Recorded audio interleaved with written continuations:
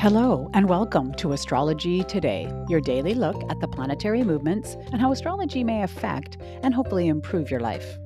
Hi there, I'm Norma Lachance. I'm your host. I'm a life coach, a mathematician, and an inspired astrologer. And you've joined me for a look at the daily transit for Wednesday, November 10th, 2021.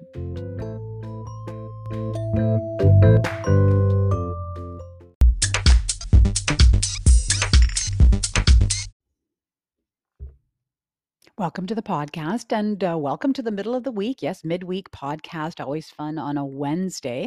Now, I've noticed I've had a little bit of a bump in the numbers. Thank you for that. And I just want to go over, kind of how we roll here in the Astrology Today corner. I set my charts each day for Pacific Standard Time, and it's Pacific Standard Time. We've just had a time change here in Canada, and that is the time zone in which I live. And so, one thing you'll notice is I don't speak specifically about house placement unless I'm looking at an individual chart.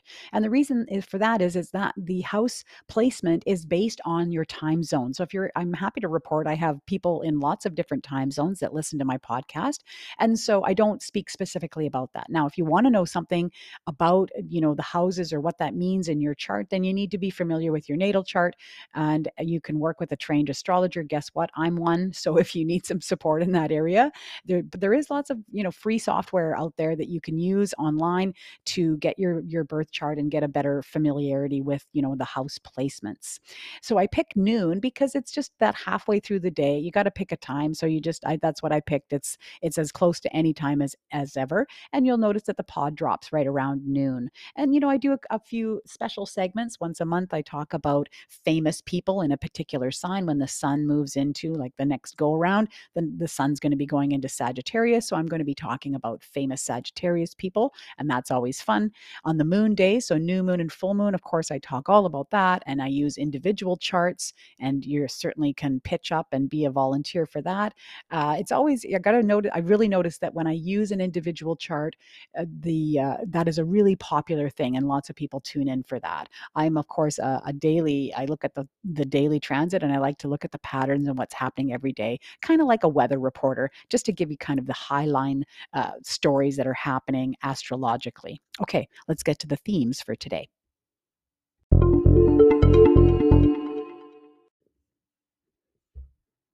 The first theme I want to talk about today involves the moon. And you'll notice that I talk about the moon a lot. And, here we are, daily podcast. The moon is the fastest moving orb planet that we have out there. And so, it makes sense that it's constantly changing. And so each day there's usually something to say about the moon. So now we can say that the moon has moved into Aquarius. It spends about 2 to 3 days, between 2 and 3 days in each of the signs. It clicks around all 12 in about a month. And so now it's in Aquarius. So what can we say about that? Well, you Aquarius folk out there might be feeling a little bit more emotional now that the moon is in your sign. If you have a lot of activity around Aquarius in your chart, meaning maybe your sun in Aquarius, maybe you have a lot of planets there or you have an angle there, then yes, the moon is going to be crossing over that sometime today or tomorrow. And so it's going to activate that part of your chart. But in general, when the moon's in Aquarius, there may be feelings of, a bit more objective, a little more rational, open, friendly. These are all things that we associate with Aquarius being fixed air. And so there may be, those types of feelings because the moon, of course, rules your behaviors, your instincts, and your emotions.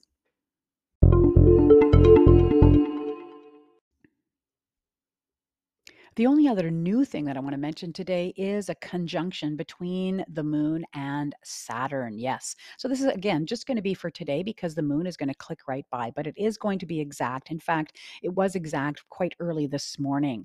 And so what this could mean is, these two planets are going to try and blend their energies together. The moon, of course, is representing our emotions, our behaviors, and Saturn is this kind of authority figure, could be like a father figure. It places limits and structure and boundaries on whatever planet it has effect on. And so this could mean that there's the sense of, some limits on your emotions, or perhaps somebody is trying to kind of control your behaviors a little bit. Perhaps that's an authority figure. And you may have some reactions to that. That's the moon linking in there and having you have some responses or some emotional reactions to this authority figure that might be exerting itself on you.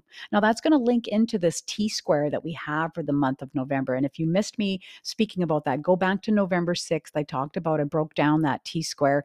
This is kind of a theme for November. And so, you may have an emotional response to that very tense T squared that we are having for the month of November. Well, most of the month of November. It's about 2 weeks. So, go back to November 6th, read that or listen to that again. And now we're just linking into the moon, into our emotions, into that aspect pattern.